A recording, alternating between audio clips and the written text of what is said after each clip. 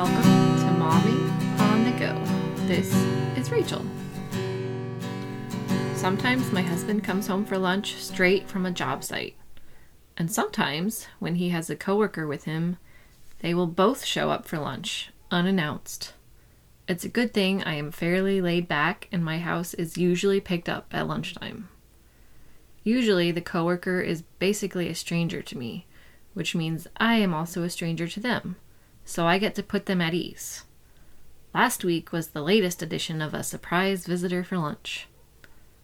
This coworker, who I am going to call Mr. Coworker, is in his 20s. He's about 6 foot 6 inches, and he has a beard and a nice smile. All those things immediately endeared him to the little lad who was doing his best to show this guy some of his favorite things. Being so tall, Mr. Coworker did not always notice Oren's show and tell, but when he was alerted to it, he was appropriately responsive. When I was growing up, there were always people coming to my house. I learned from my mom how to talk to new people without necessarily making them feel like they were being interrogated. People, in general, I think, like to have people care enough about them to ask them questions about who they are. They are, after all, the authority on the subject of them, and it helps you get to know them. Win-win. Also, when people come into your house, you can just be you and talk normally about what is important to you. I have verses written on walls all over my house. I noticed Mr. Coworker noticing the Psalm 46 written as the border in my kitchen right away. He didn't say anything about it, but I saw him noticing. And then we prayed before we ate. Just normal, not a big shebang, no pre-prayer talk about what we were doing. We just did what we do. Normal helps people be comfortable.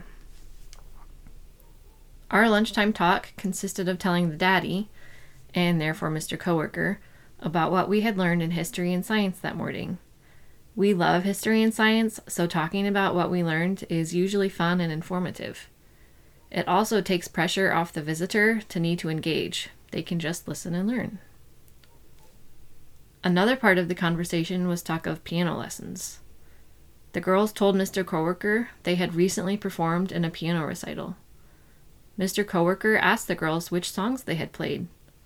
I think this was the only time Kezzy actually talked to him, and she proudly said, "Jesus loves me," while Greta said, "Holy, holy, holy." And then, because it was just normal to talk about things like that, Mr. Coworker said that growing up, his favorite song was "Our God is an Awesome God." And just like that, we learned a little more about him.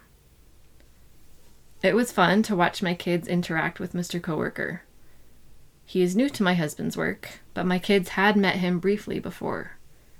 Oren gave his leg a big hug when it was time for them to go back to work. Greta held him as a slightly captive audience, telling stories of wasp stings and things Daddy has built around our house and yard. Kezzy, shy yet interested, was very aware of everything that was happening. Although this year has been different and not nearly as full of social entertaining as years past, I am glad my kids still know how to interact with new and strange people. Today reminded me the importance of welcoming new people into our family and life and just being normal us with them. It reminds me of the verse that talks about entertaining angels unaware. My kids are learning to welcome people, regardless of who they are, into their lives.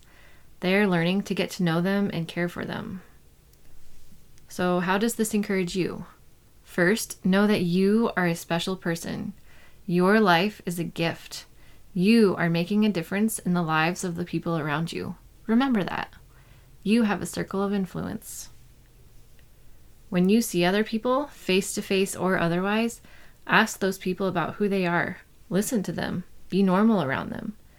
Give them the gift of being normal with you. God created us to live in relationship with each other. So however you feel comfortable in this season interacting with people, interact with them. Letting people know you care enough about them to let them be them is a way of loving them. Everyone needs people to love them. They might be going through something really hard you know nothing about, or they might be jumping at the chance to interact with and encourage you. They might even be an angel. Who knows? When we love each other, we thrive, and that is how God created us to live. Hebrews 13:2, and this is in the NIV.